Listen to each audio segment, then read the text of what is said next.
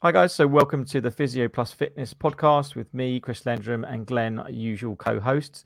Today's episode, we've got a really fantastic clinician on the call with us, Rob Mast, who's an advanced practice physio, works both in the NHS and privately, and also does lots of lecturing and tutoring. And he's got a specialist area of knowledge in both ultrasound, MSK ultrasound, and also injection therapy, which is the topic of our podcast today. So we're going to talk mainly around injection therapy. We might touch a little bit on ultrasound as well. Although we were just saying off air that actually that if you go in too much into these topics, we could be talking forever. So we'll try and keep it injection therapy today with a little bit of ultrasound, obviously, because it's relevant. And then we'll go into the ultrasound maybe on another podcast. But first of all, Rob, thank you very much for coming on the podcast. And then my first question really I had for you was kind of what got you interested in ultrasound therapy or injection therapy rather than ultrasound? Yeah, I mean, to be honest, I would say that it was an extension of what I was already doing as a physio. So basically, so we have to go back a couple of years. So I was working as a senior physio in an NHS department, and I'd seen a couple of people in my department. One who was an extended scope physio, and I just thought it was quite interesting. She worked with a rheumatologist, she did injections and requested investigations and stuff. So I kind of appealed to me, but I didn't have huge amounts of experience. But then there were a couple of opportunities came up. One of my colleagues who did that kind of work went on holiday or went to the Olympics or something, and I filled some gaps and stuff. And then I kind of became more and more interested. And it's an adjunct, isn't it? So I wasn't sort of interested in injection therapy per se. I was interested in advanced practice, as in doing the whole workup, like and having access to various imaging modalities, and then with that became therapeutic options as well. And then obviously this was available, this was out there. So eventually I did a landmark guided course, early 2000s that was. And then I then started in the job that I'm still in now, actually, at St Leonard's Hospital for working for the Homerton Healthcare.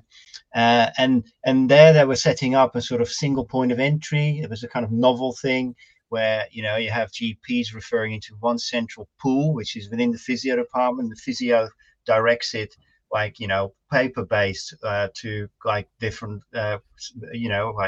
secondary care, keeps it in for physio or sends it to extended scope. And I was the first person in my service to do that, because I said as soon as I came, well, I've done a bit of this work, ESP work. I quite like that.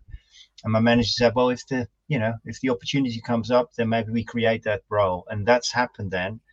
And yeah, the rest is history. I've been doing that for many years now, and the service has massively expanded. We have a lot of people doing all sorts of things now, including, as you all already talked about, ultrasound, although I promise not to talk too much about that. And obviously injections is a big part of the kind of, in MSK conditions, as we know, like if you're looking to, if physio fails or like, pain levels are such that physio is difficult, then early on, oftentimes people then are thought of as suitable for the services I provide. So then I get involved, basically. And for physios that are maybe looking at advanced level practice, for example, as you say, they're a bit more interested in, okay, I've been a physio for a few years, I've got like that grounding, and I want to go into more of that workup, the advanced level stuff. What's the routes? What route would you advise? Did you do? Because obviously there's people do masters, but then there's other people that might do. I know you can do injection courses as a standalone. You can do ultrasound as a standalone. So have you got any thoughts on like the best way to get into that stuff? Well, to be honest, at the time there weren't that many sort of encompassing sort of advanced practice modules that kind of led to that. That just didn't exist. it was like, well, you know, you had some random people in sort of well-known people probably in certain bits of the country that were doing this, and they were sort of the sort of lead people in the area, and they quite often had learned their stuff from friendly orthopedic specialists or rheumatologists and stuff. So there wasn't this whole thing about, you know, uh, like custom made sort of training. But I think that then changed, and you know, more and more specific courses came on you know, along. And I think nowadays I would say it might well be very different. I didn't do what you just said, like a specific like one course to, you know, like master's accredited course, because I just basically did a lot of master's modules and then like accumulated all the skills that sort of deemed me to be competent in what I did, and that seemed to be the best way. Because, as I said, if I'd had a kind of university that wasn't too far, and that sort of like gave me a whole range of options, including injection therapy, including sort of maybe advanced other skills or other imaging modules, all in one package, then maybe that is a great thing. Yeah, I mean, I have to say, like a lot of the advanced practice people that I work with now, sort of younger generation, a lot of them are people that are extremely well, highly skilled, probably a lot more so than where I was when I first started. And maybe that is because the training has become better. And now that I'm also involved in postgraduate training, hopefully that means that, you know, we can also contribute to that same sort of process, like training people early on. Yeah. I wonder as well, just going slightly off topic, which I'll try Yeah. not to do too much, but I wonder as well if it's just the dissemination of knowledge these days as well, in terms of like Yeah. social media, in terms of access to knowledge Yeah. is so much easier now. There's lots Absolutely. of video content. Obviously, Yeah. we have a video YouTube channel that we do lots of Yeah. content on, and I think there's so much more knowledge out there readily available for people that want to find it for free, or for, you know, or for a cost that's not that high. That actually Absolutely. maybe the skills Yeah. are a bit higher now than they used to be. I don't know. Oh yeah, totally. I think this exactly the same. I mean, you know, even like you know, 10 years ago or so, on topics such as ultrasound, for example, because that is a tricky topic. Imaging is very important, and you know, at that time you were struggling to find any good books on it, and now you've got like people having whole, like, you know, 3D kind of animation, and amazing sort of channels where they constantly sort of educate people with all different levels of practice. And so that all exists, and it's and like you said, it's not just content. It's actually, a lot of it is fairly good quality content that's kind of affordable oftentimes as well. So Mm. yeah, no, it's all good in that sense, I think.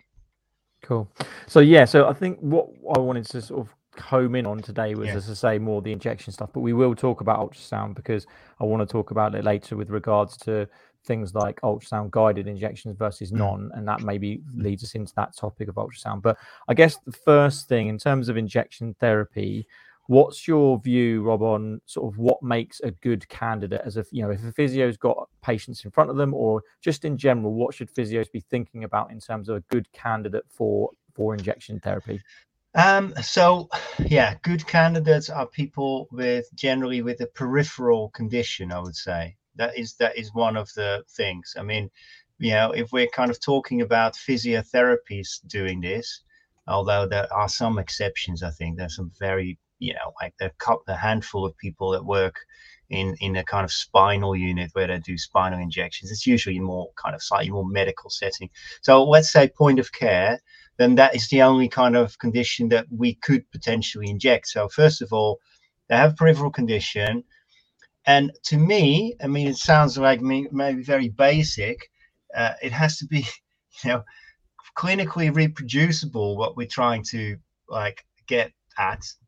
And, you know, if it's backed up by imaging, and hopefully if we use ultrasound, for example, we can there and then also check to see if there's anything, you know, like a bursitis or a tendinopathy and stuff, then that can confirm it. But it's not really necessarily always necessary to kind of identify good patients. A lot of my colleagues who don't do ultrasound, they 9 out of 10 times come to the same sort of conclusions as I do as well.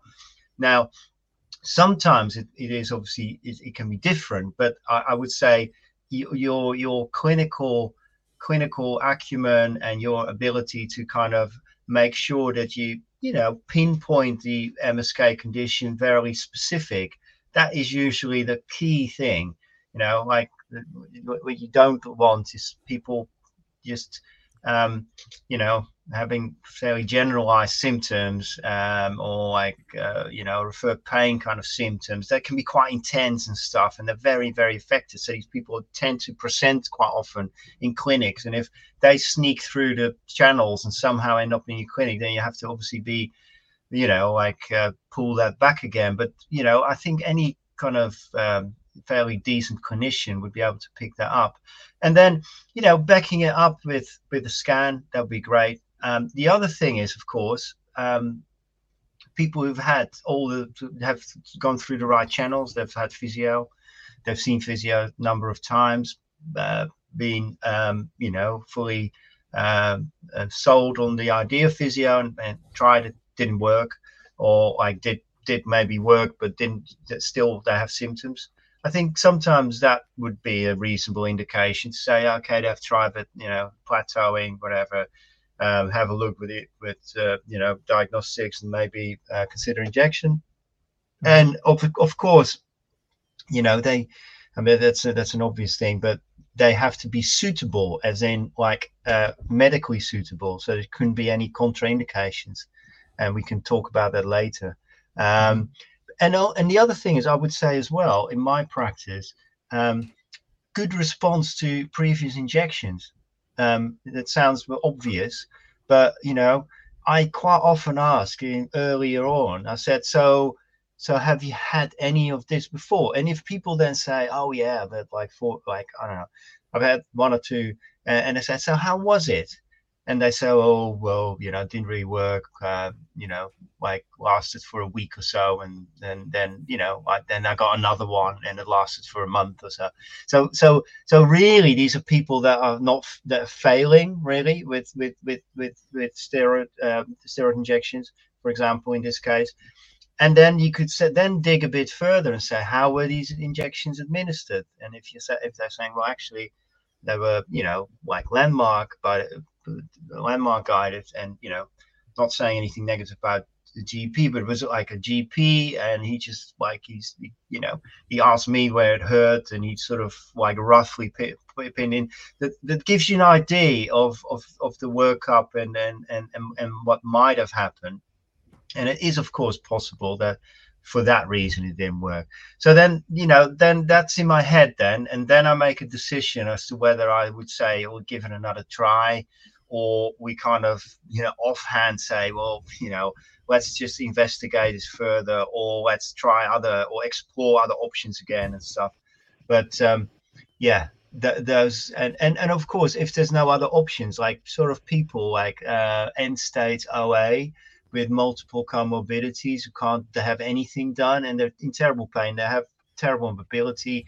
We know that they've already got a lot of damage. So, you know, in some of these people, even if they go a bit beyond what we would normally recommend is a safe sort of option, then, you know, if the medics agree on that, then I think that's also okay sometimes. But yeah, that's basically sort of the kind of groups that I would see could benefit from injections. Yeah, and I think it might help actually to kind of talk about the different types of injections, because I think obviously it's hard to say what patient is going to benefit, because injection therapy obviously isn't just the same injection all the time. No. So what are the common obviously, you know, people know, and most physios will know, and obviously, you know, layman's people aren't in the medical will know steroid injections. But what are the different types of injections that you would perform as a advanced physio? Yeah, so the different types of injections that I perform, and it's different for different people. But you know, the common ones obviously steroids. Then after that, you have something that's also commonly done is called hydrodistension, which is like a steroid injection, but then with a bigger volume, and that's usually done to mobilize stiff areas such as frozen shoulders, or sometimes actually to disrupt like neovessels, such as in Achilles tendinopathy, as patella tendinopathy, and then they call it stripping. So you strip away the kind of the fat pad that connects to the tendon, and you strip away that neovessel. So that's hydrostension. And then we've got something called barbotage, which is quite an interesting novel. It's been around for ages, but it's not something that's done very frequently by everyone. It's a bit more aggressive. It's basically penetrating a calcific deposit with a needle, injecting volume of fluid to irrigate the deposit, and then therefore reduce that or completely get rid of it. And that's another thing that I do. Hyaluronic acid, viscosupplementation, just to lubricate the joint. So it's more for the mechanical properties, not so much for anti-inflammatory properties, because there aren't really any with that.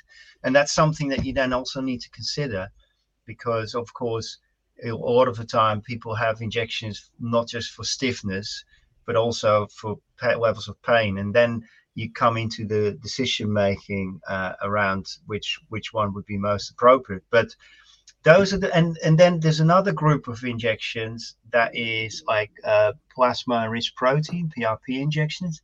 That's something that I'm actually going to do fairly soon. I'm going to train in that.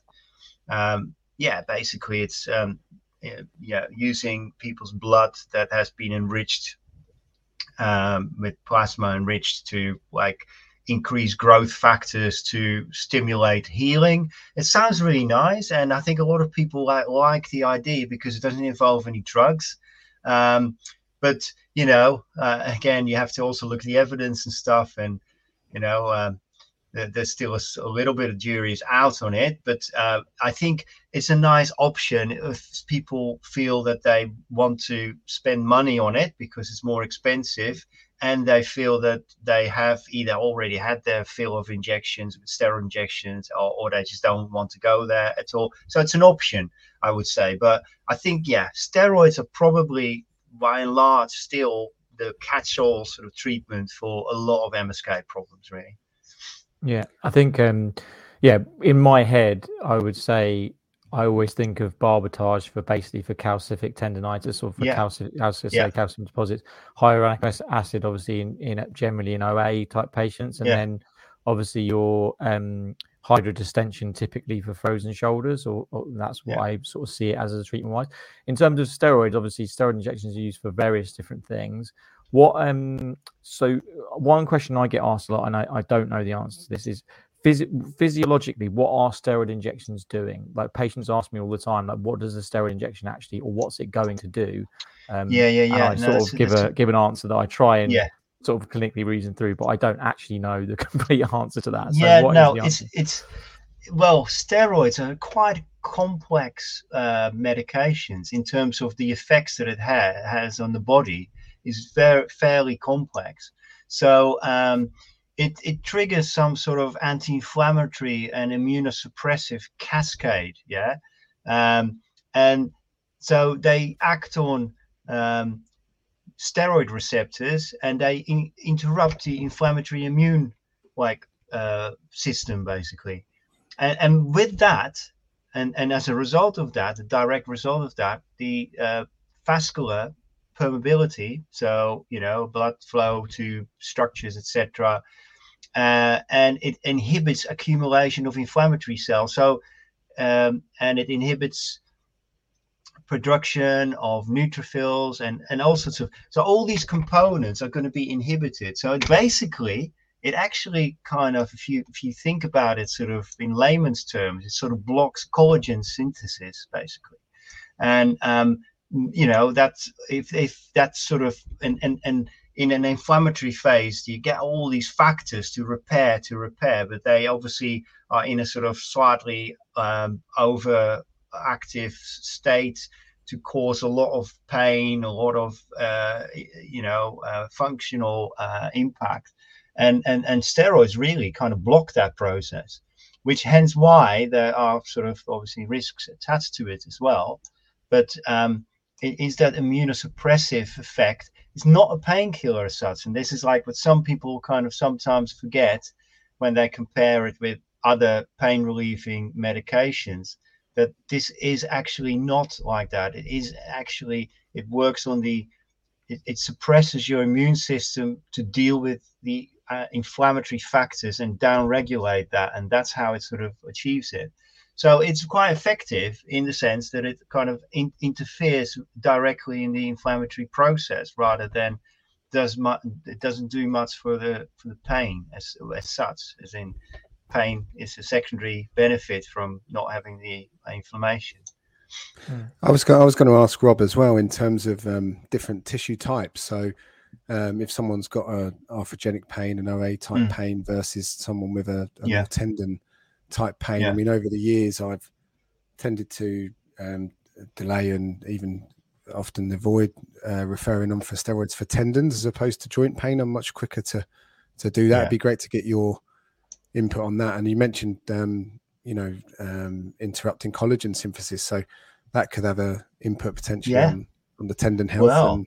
Well, this is absolutely true, and I think that's one of the things that if you're well, I'm sure we're all aware now, but they weren't always aware, because it's not that long ago that, I don't know, in the 50s and 60s or something, that people were still having regular steroid injections to get onto the football pitch so they could play kind of football. And I have seen some of those patients actually some years ago who then came to me with completely collapsed fractured talus and like ankles and knees and stuff like that, because they had multiple steroid injections, and at that time they were just not aware that it could sort of cause these significant impact on structure. But I would say you're right. So you're asking joint versus tendon. I mean, there are some studies. A little while ago, there was a study where they looked in for osteoarthritis in the knee, and then they found that there might be some acceleration of the actual loss of cartilage if you inject knees, and that was, I think, repeat injections really. So it isn't sort of necessarily like completely without harm in joints, but in load-bearing tendons, for example, we do know that there are very serious risks attached to steroid injection. So I don't think that many of us, and certainly I don't, inject directly. Well, if you do ultrasound guidance, and I have to mention it therefore again, if you do ultrasound guided injections, you will tend to avoid tendons. I would say you don't, because you can avoid them, and there is no good reason then to inject them if you can inject right next to them. If you wanted to affect that tendon, you could still do that. So I think for me to inject adjacent to a tendon would be acceptable in some cases. So for example, let's say we have a tendinopathy that's very persistent, but the collagen is still reasonably good and we haven't got any partial thickness tears and stuff. I think it's perfectly fine to kind of consider a peritendinous injection. But again, you would do that one as a one-off with the loading program, and hopefully physio sorts it out as means to an end. It's never the end in itself. Now, if you start injecting people with load-bearing tendons, then you're all of a sudden your risk starts multiplying. I mean, I'm honest, and I've done thousands of injections, and I've had a couple of ruptures. One was a plantar fascia, and one was in a hand actually, but it was a tendon that, in retrospect, it was probably tendinopathic because of wear and tear, etc. But so definitely the plantar fascia was probably something to do with the injection, and it was like, I think the guy forgot that he had it done and he ran to the bus and he just popped basically.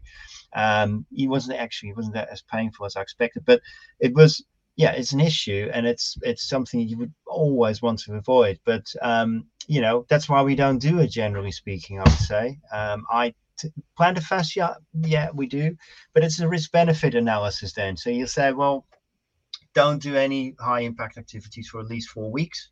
And we know that the steroids out of your system by then, and hopefully it won't have any detrimental effects after that. And, you tend to not do it for young people. You tend not to do it for people that do a lot of high impact activities. So I think you have to select that a bit. If someone, a 70-year-old with a very bad plantar fascia came to me and she's quite sedentary, then I would have no issue doing a steroid injection for that, because I think that makes sense. Yeah. So, yeah, I hope that. Again, is the ultrasound useful there? Because I remember reading a paper where they were looking at the thickness of the plantar fascia, and when it had thickened beyond a certain degree, the steroid was more successful generally. Is again coming back to your ultrasound, is that a useful part? Well, it's very useful because like if you think about it, if you put a bolus of steroid in the center of a tendon, then I think you kind of probably escalate the risks with the tendon damaging. And we shouldn't exaggerate it, because people have been doing blind injections for years, and we haven't seen hundreds of people with like torn tendons and stuff. But, from animal experiments, etc., we do know that intratendinous injections are probably more detrimental. So, yeah, I mean, I would, for that reason alone, for safety reasons alone, guide it and make sure that it's not like in the body of the structure, and I think that will reduce your levels of risk. So for sure, that is a good consideration. But again, if you do it blind, I think, to be honest, if I was doing blind injections now, because I did do them, when I started blind, and then like later on we like learned ultrasound and did it ultrasound guided, I would probably not do plantar fascias. I don't think. I would do shoulders maybe and knees, because they're relatively safe, and even if you miss, it's not like it's not a terrible thing. But from a medical legal perspective, I would not do that now. I've seen people having sort of significant adverse outcomes of having misplaced injections, and steroids sort of really having a major impact on the skin, and it looks weird, particularly in women. That can sometimes be like cosmetic effects can be quite a big issue sometimes. And I would be quite careful with that now. And if you do it guided, then you have much less risk of those sort of issues either. So yeah, I think there's a couple of things you brought up there that were actually questions that I wanted to ask. So so first of all, you've kind of mentioned it there, but like side effects. So what are the sort of major side effects that you could be looking at with things like steroid injections? I just want to take a quick break in the podcast to thank our sponsors, Compex. Compex is a company that produce exceptional injury recovery tools. Our favourite, myself and Glenn, is the electrical stimulation machine. And both Glenn and myself use Compex with rehab patients, particularly post-op patients, to speed up recovery, increase muscle strength, and help with pain as well post-op. If you'd like to check out the units or any other rehab tools from Compex, simply go across to www.compex.com and use the promo code HSPhysio for 20% off any products that you buy from them. Now back to the show. Yeah, that's a really good question. So the major side effects are thinning of the skin, for example, is a significant side effect.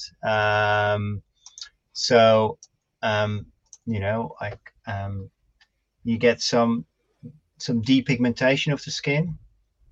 That's a very significant side effect. It's a common side effect because if it's superficial to the skin, then that is a major issue. Now, other things that you can see, of course, a potential side effect is a steroid flare. So a patient has an injection, and the joint becomes very painful for a kind of good bit of time. Sometimes that is a sort of significant thing that can happen. Other things, facial flushing is a side effect that is quite common, I would say, but more so in higher dosages. Yeah, so people with real high dosages of steroids, they kind of tend to get that. but yeah, otherwise, I think, yeah, it's mostly, I would say, the most common side effects are most cosmetic. But then, so are you talking steroids or injections like here? I was meaning steroid injections, but yeah, in terms of general, if there's any other really common side effects that you might be, because obviously you're mentioning rupture, that's obviously a potential potential side effect that people can have. But just inject, but obviously steroids particularly, but then obviously in general for other injections, if you have got some specific ones. Yeah, no, but those are the key ones, I would say. But then there's like obviously there's a neurovascular risk as well. So you inject slightly wrong or whatever, your needle goes into a nerve or something like that. That's a procedural risk, really. But for steroids, I would say it's predominantly around collagen and weakness, and also, of course, immune suppression. So if you have people that are already immune suppressed, then they would probably not be good candidates. It's also we try to avoid it around COVID. So within 2 weeks pre and post COVID jab, we kind of don't do steroid injections. So there's a number of things like that. But to be honest, that is just being ultra careful, because the small doses of steroid we use are very unlikely to have those sort of like effects on the immune system. But we do it, and it's just due diligence to be extra careful. Yeah, and then you mentioned about the steroid wearing off. So this is something I get asked about by patients all the time, about how long will it last? Is it something which wears off and then I'll need to get another one? Like, so what's your thought? What is going on there with regards to, because some people will say, oh, I had a steroid injection and it just lasted for years, or it never came back, the pain never came back. So what's your thoughts on what's going on there? Is it a case of physiologically, so how long does it stay in your system for physiologically? So not very long. It stays in your system for a couple of weeks or so, I think. Generally, I think some of them are a bit longer, like there are some sort of very like long acting formula, but generally the ones that we use are depomedrone and triamcinolone, methylprednisolone and triamcinolone. Those are the two key ones that most of in the UK use, and they're fairly potent. They're long-acting steroids. They're sort of not immediate acting steroids like hydrocortisone, which are sort of within a day or so active, but don't last very long. Very soluble. Because they're less soluble, they have more depot effects, and the depot effects mean that they kind of last for a bit longer. But, if you look at the pharmacological sort of length of time that it works, it's still not that long. And I believe it's something in the region of 2 weeks or so. But that's not the effect that it has in the patient.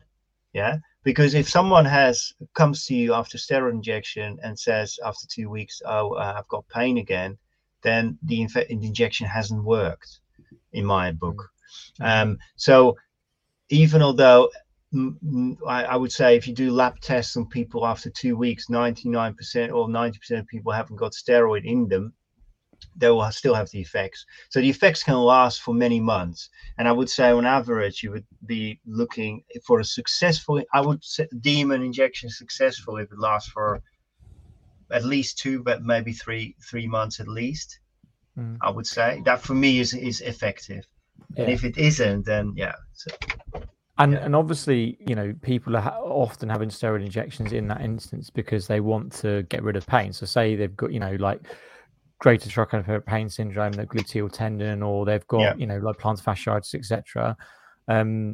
And so is your thinking, clinically wise, are you doing the injection to reduce that inflammatory response to then do the physio and the rehab that then will, hopefully make them pain-free long term? Yeah. Or, do you I guess my question is more around it coming back. Like, to what level is it coming back? Just a failure of other things going on, or to what level is it just that the steroid injection hasn't worked? If that makes sense. Yeah. I mean, it depends a little bit on the condition, I would say. For example, if you have a trigger finger, then I think, you might need to do a bit of stretching and stuff. But generally speaking, if it works, it works, whether they do exercises or not, I would say. Mm-hmm. But I think if you look at people with, epicondyalgia or tendinopathy of ECT, and those people, they need to definitely start with a loading program as soon as we can do it, usually within a week or a week and a half too.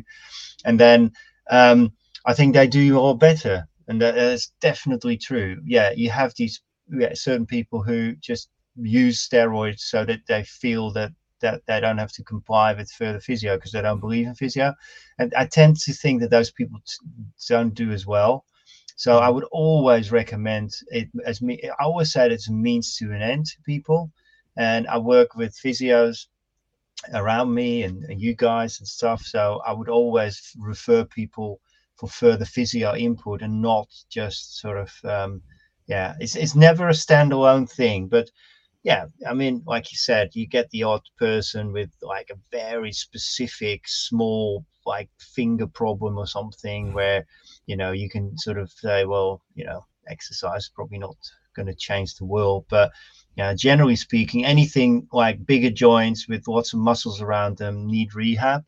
And it means to an end, as you said. And I totally agree with that. It always interested me with trigger finger that just seemed to, like, I worked as an FCP in Bedfordshire, and trigger finger was one of those conditions that just does so well, seems to do so well with injection. I just wonder what is that? Like, why is that condition doing so well versus other tendinopathic or other soft tissue injuries that aren't doing that well? Like, what is it about trigger finger that makes it so successful? Yeah, I know what you mean, but I've sort of thought about that, but I haven't got all the answers to it. But I think my kind of gut feeling is that things in very tight spaces with very dense collagen, and there being some sort of low-grade inflammatory reaction, which there is in a trigger finger, I believe, and a mechanical reaction as well, that sort of tiny change in, I don't know, the caliber of the tendon and maybe the inflammatory aspect of the tendons becoming slightly less irritated or thickened when they kind of rub together. That because quite often with trigger finger in particular, because you think, well, actually you look at it on the ultrasound and you can see that the tendon is snagging on the A1 pulley. So you think, how on earth is this injection going to change that? And then, like you get them in a month later and they say it doesn't trigger anymore. And it's just like, yeah, I don't know.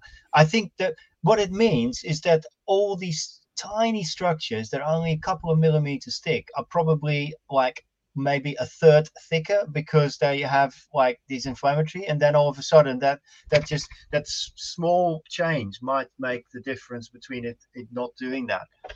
Do you ever ultrasound people after they've had trigger finger injections just to see whether there is there then no longer that snagging on the A1 pulley? Or it's not so obvious in trigger finger, to be honest, but no, you can't see that so easy. I think that's what I'm saying. It's not that obviously like visible with the like bare sort of images to sort of say, oh yeah, that's a massively change.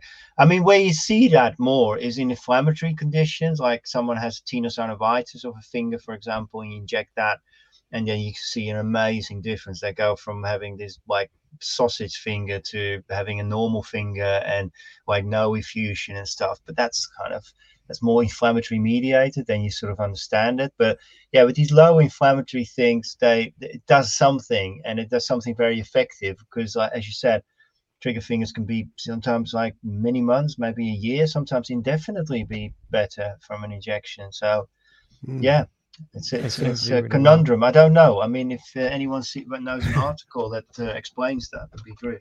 Good. Rob, I was going to just go back to the steroid flare that you mentioned. Yeah.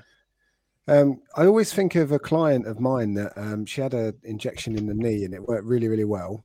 And then we did a fantastic kind of rehab, and she was, I'd say 80-90% better. She was still getting occasional pain. She went back for a review, and I always remember the conversation. She wasn't pressured in any way, but the suggestion was, oh, you had such a good result from the first one.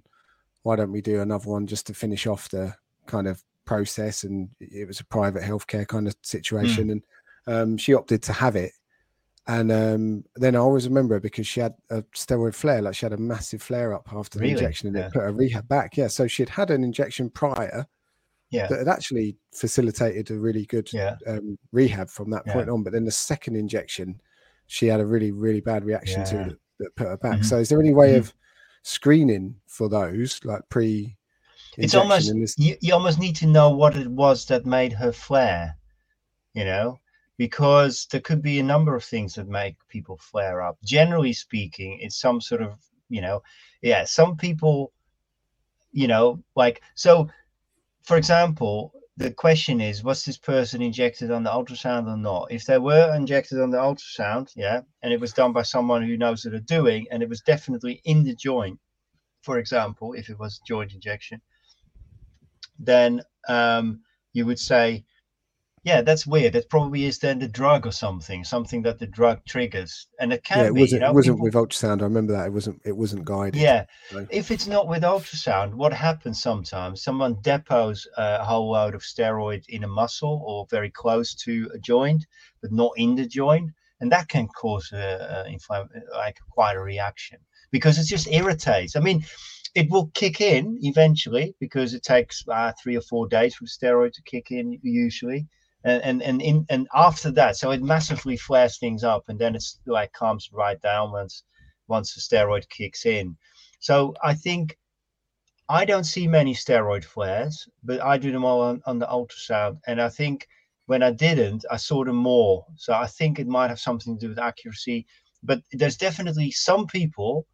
I've had a couple of cases over the years where people, well, they didn't end up in a hospital, but they were very worried. They had some really swollen arm or whatever, some really almost like an allergic reaction. So that is possible.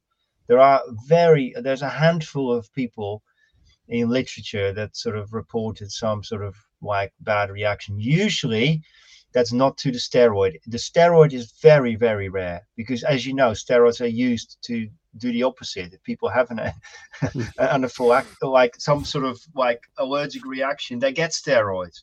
So it's quite unusual for steroids to be, but it's much more common for local anesthetic. So if there was a combined injection with a local, then that could have been the local as well, because that is not uncommon that people get quite a severe reaction to a local. Like, you know, they kind of faint, or they kind of get a real like high, you know, like a proper, like almost like an anaphylactic reaction. That is, again, I haven't seen it that much, but it does happen occasionally. Yeah.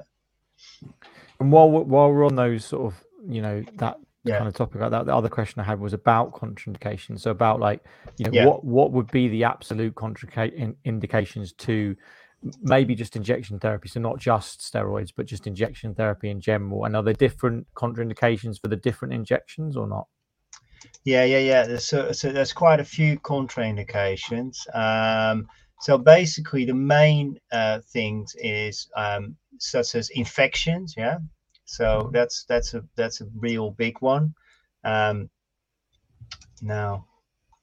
I'm just going to have because there's quite a big list of contraindications actually. So I'm going to get them here. So obviously infections are the kind of the key one. Yeah. And any local infection, like, you know, sepsis or like anything that's a total. So if anyone has had an infection, even if it's urine tract infection, you know, it's slightly different maybe, but, you know, if they have said they've been on antibiotics or they haven't been feeling well or whatever, then that would be in contraindication as well. So a significant systemic illness with infection associated is a definite no-no. Obviously, local is absolutely no-no. And obviously, any kind of hypersensitivity that we know of in the patient for either steroid or local. prosthetic joints are generally seen as a no-go area for steroid injections. Yeah. Also, I think we tend not to inject people under 18. That's some sort of rule that most people stick to. Then also people who are anticoagulated. Yeah. So it's not a problem to inject people generally that are anticoagulated on oral anticoagulants like DOACs, direct oral anticoagulants.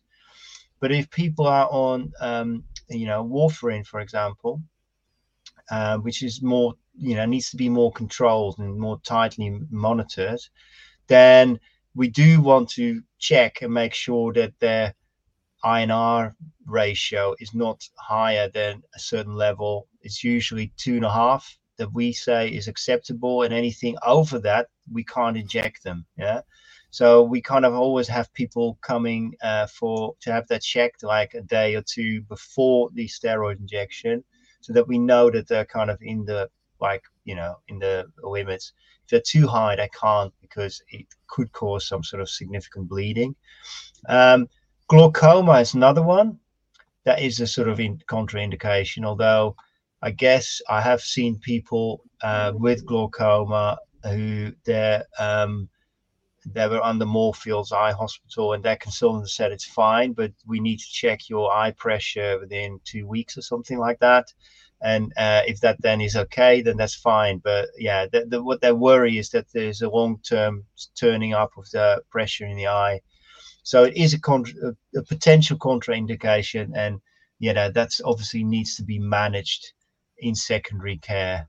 Now, other things, sort of maybe less obvious things, but also important. Lymphedema is a contraindication, because people, again, might be more prone to infections in the lymphedema if you start injecting through areas of lymphedema.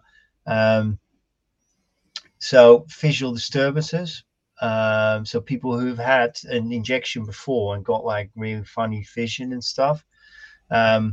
That is a sort of no, let's not do that. Active cancer treatment and chemotherapy in particular. Yeah. Sometimes it's okay, but it needs to be discussed with the oncologist. You can't, some medications sort of interact, and you shouldn't really do it. So it needs to be discussed. People with severe allergies, people that just have a high risk of complications because they have like allergies and they're not 100% sure what it is and stuff like that. That would be another one that you think, well, maybe not. And of course, like as we said before, vaccinations, we tend to avoid a period of 2 weeks before and after vaccination.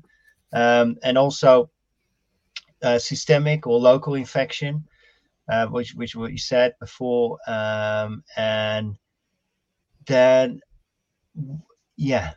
so the other thing is, I would say that those are the key ones, really. So was there anything else like no, those are the key ones.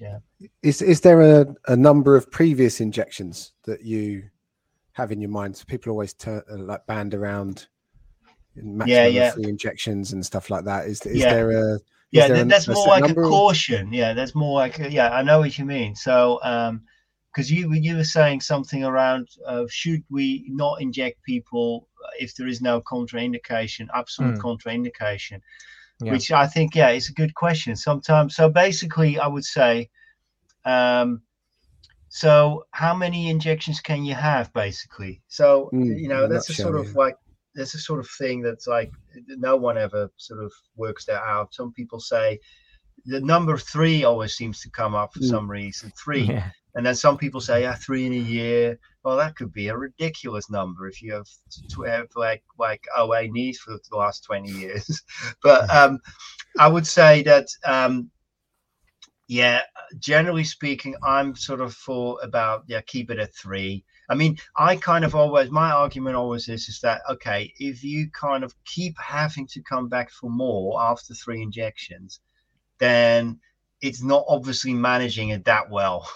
And maybe we, if they said, well, I've been pain free for 2 years, then maybe I'm sort of saying, okay, well, maybe let's try another one, But even then, if they have then clocked up 4 or 5 injections, then I'll still think, well, maybe they should shift it. If it's so well controlled for so long, maybe we can put something else in there that hasn't got steroid in it. So then that lasts the joint longer, and do hyaluronic acid, for example. But I would, people who've had multiple injections before, and have no kind of, or people who have inflammatory conditions, for example, with multiple joints involved.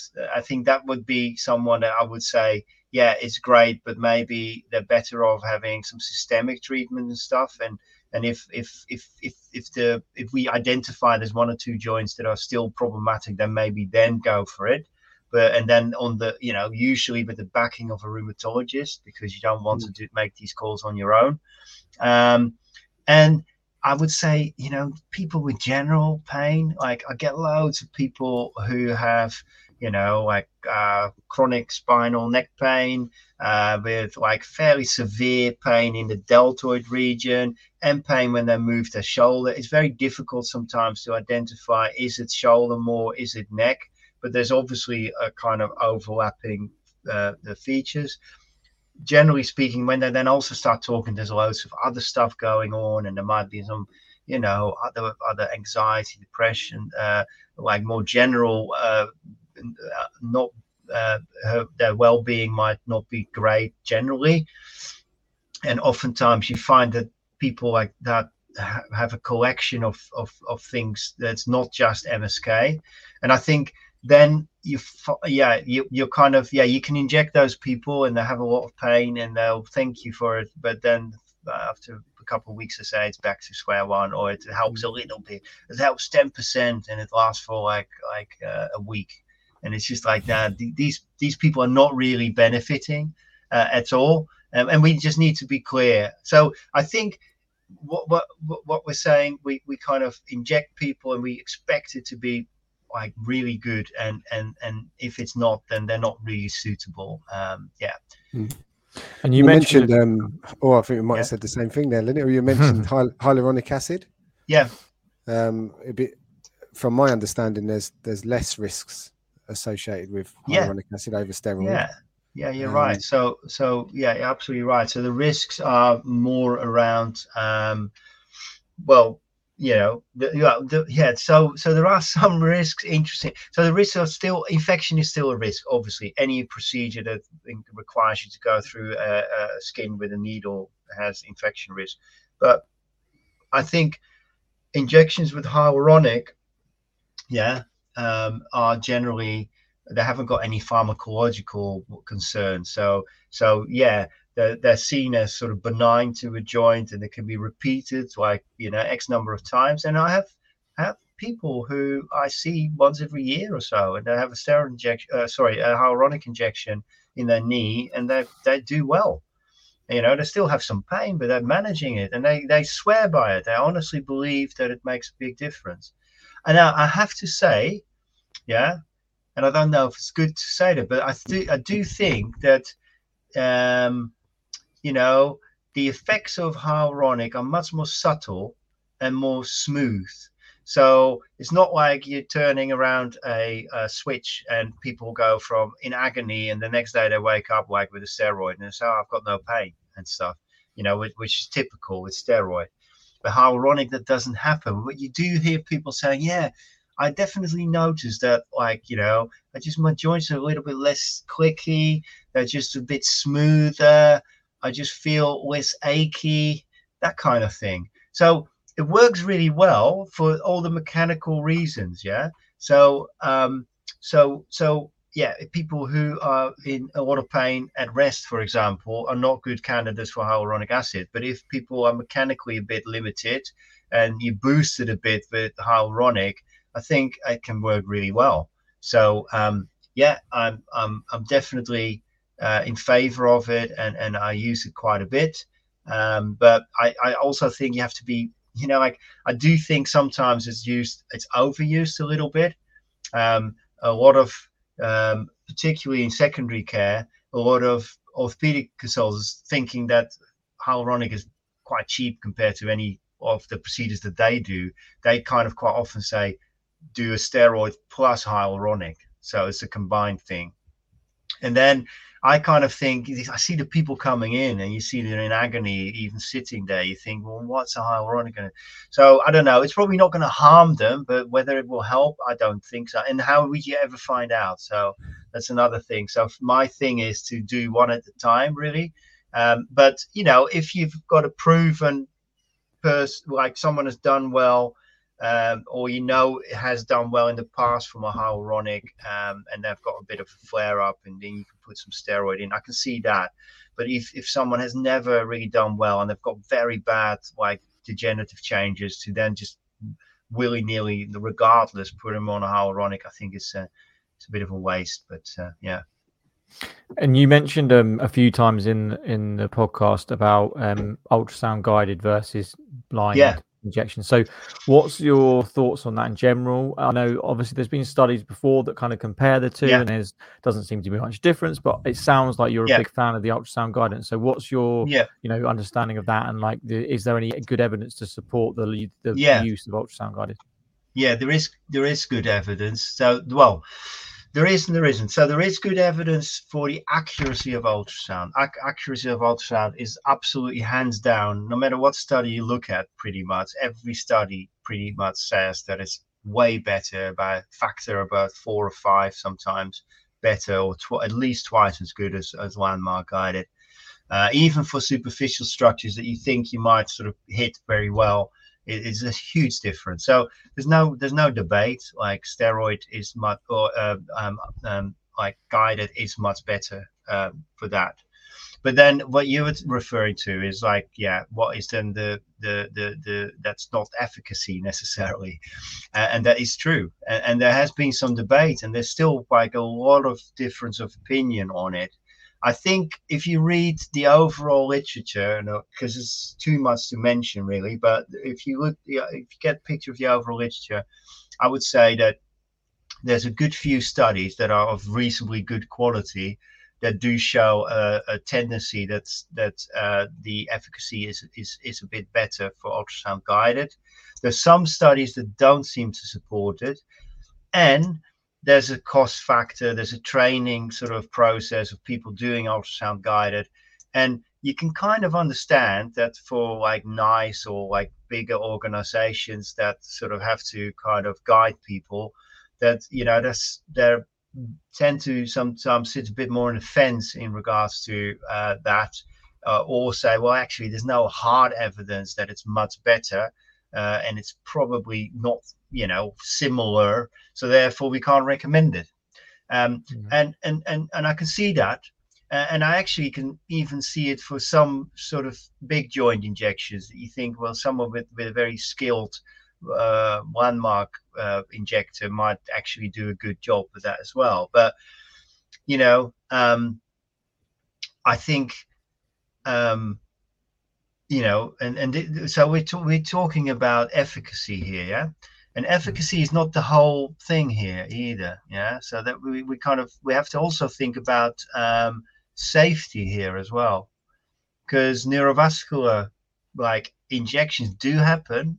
People do get sued for it, and it does, it is a scary thing. You don't want to inject a median nerve. You don't want to do anything like that could potentially be wrong. And over the years, the number of people that I have seen who've come in having been elsewhere, had landmark guided, and describe something that to me sounds like basically a sort of iatrogenic like nerve injury or something along those lines, is quite substantial, I would say. So I think it's reasonable to, from just a safety point of view, to do it ultrasound guided. Typically for the injections where we know there's nerves in the close vicinity, maybe not so much for some shoulder or knee injections, but I definitely think there we should be very aware. And also, I think a lot of the time you get some sort of buy-in from your patient. So you're kind of looking at it, they looking at it, they see it go in. I think a lot of people feel quite sort of reassured that like they're being like given the medication in the correct area, even although they probably don't know what they're looking at. But it's that the whole process of being involved in your own care and stuff. I think that's quite nice for patients. So I kind of think there's several aspects to this. It's not just as simple as efficacy in terms of pharmacological efficacy and stuff. There's definitely number of points to this. I think it's quite logical as well, isn't it? If someone said to me like, "Oh, I've got this ultrasound machine here, we could put it on and be really accurate with where we're going to put it," or it might work just as well if I just use the landmark and go in with a needle. What would you prefer? Exactly. Any of us would rather the reassurance that they're in the right place. Absolutely. And I think it's a scarcity thing, isn't it? So not everyone uses ultrasound. It's quite like I said, there's a limited number of people that can do it. There's a limited number of people of good competency. So there's a huge number of people that need these injections. So I kind of understand the conundrum, and that not everyone can always receive an ultrasound guided steroid injection. But given the choice, I would always have ultrasound guided. Now, the other thing is, and this is about the other procedures that we talked about, you couldn't do barbitage without guidance. You couldn't do a hyaluronic acid injection without guidance. You couldn't do a hydrodissension without guidance. So there's a good number of procedures that I do every day that I couldn't do without guidance. Or I do see people to do it without guidance, like for example hyaluronic. But I think then you kind of then that becomes more risky, because I have seen people with like a load of hyaluronic acid in the fat pads and stuff having major reactions to it, sometimes a sort of allergic reaction, and needing sort of arthroscopic release from it because it was injected in the wrong place. That happens. I mean, it doesn't happen very much, because I hardly believe many people would actually still do that. But for sure, you shouldn't be doing it, in my mind. Yeah. That's good. And then in terms of the ultrasound, I think you teach for, is it Brunel that you teach at in terms of the ultrasound side of things, Rob? Yes. Yeah. So myself and a couple of my colleagues from the ultrasound side, Dave Baker and Stuart Wildman, we deliver the ultrasound programs at Brunel University. So we're running a postgraduate certificate in musculoskeletal ultrasound. So that's a comprehensive program, and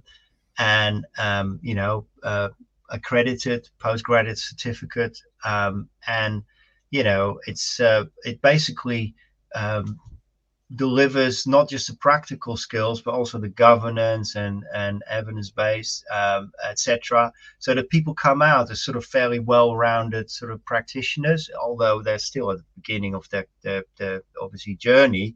But I think we're not the only course. Of course, there's others out there, but we're running our program, and it's been quite popular. And like you said, we get a whole range of people from interesting. In our current cohort, there are a number of physios. There are actually quite a number of doctors in there. A&E doctors, like rheumatologists, sports medicine, orthopedic specialists. So there's a whole range of people, and obviously we have, and mostly the other profession is mostly physio, I would say. But it is a range of sonographers as well, of course. So we're passionate about that, because that's kind of my sort of geeky kind of interest, and has been for years. But now that we are seeing the sort of people coming through the ranks that sort of then are kind of competent to do ultrasound and maybe train in ultrasound guided injections. And that's another course that we then also deliver, ultrasound guided injections. Then it's just really nice to see people, like you said, Glenn, there's so much good quality stuff out there these days, and we are hopefully also contributing to that. So these people come onto the scene and they have a little bit of a head start because they've seen all the videos and they've kind of like had all these really nice learning materials that show them really well how to kind of hold the probe and stuff like that, stuff that wasn't always available, and the learning curve is a lot better and stuff. And I could see that a day that it becomes like a and we're kind of lucky in a way in the UK that I think us as allied health providers who are from a completely different background, with physio, we're rehab people, and we actually have access to this, and we can actually obtain competency in this country. So to have that ability, I think it's fantastic. And I think like in future, I'm sure that quite a few people will continue to sort of be excited about it and go into it, because it's an additional bit. It's not like it doesn't replace like the good quality physio at all, but it's just a nice extra thing, an extra tool that you have in your toolbox. And that's how I see it. Yeah, no, we were talking off air actually, weren't we, about how different countries have different kind of rules and legislations around ultrasound. And I always remember when I used to teach a couple of times a year in Holland.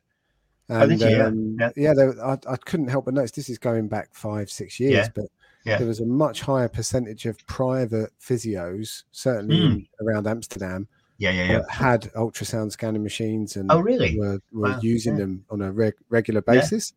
And one thing that struck me is, as part of we were doing a hip course, and one of the instructors demonstrated the ultrasound to show glute med tendon, or like to use it in real time just to see how they use it in clinic. And it just seemed like such a skill to me that one thing I would, as a private clinician, say I was to invest in a machine and I was to go to Brunel and become accredited through your course, my gut feeling is I would have to have a mentor or something like that to go through these kind of cases with, to actually get the it looked like a manual skill, a physical skill, mechanical skill, that you need to put the time in to get, so absolutely. What would you say to like private clinicians that maybe don't have the same access to mentorship like that? Is well, this is exactly what we are finding in our PG cert, because everyone obviously needs to have a mentor. Like you said, you need to clock up 250 scans, 100 of which have to be supervised scans, directly supervised by your mentor. That has to all be written up in a sort of M-level style kind of quality of like reflection. So it's a lot of work. What would I say? I wouldn't say don't do it, but I would also say if you're fully private based, it's an uphill struggle, because it's an uphill struggle to become. I'm talking a bit more about injections here, to be honest. I think now diagnostic ultrasound, you're fine to do that as long as you get the mentorship. And mentorship is not easy to get, but if you can do that, and this is always the $1 million question, if you can get someone who is already qualified and who is somehow willing to kind of come to your clinic and supervise you with your patients, and then that's great.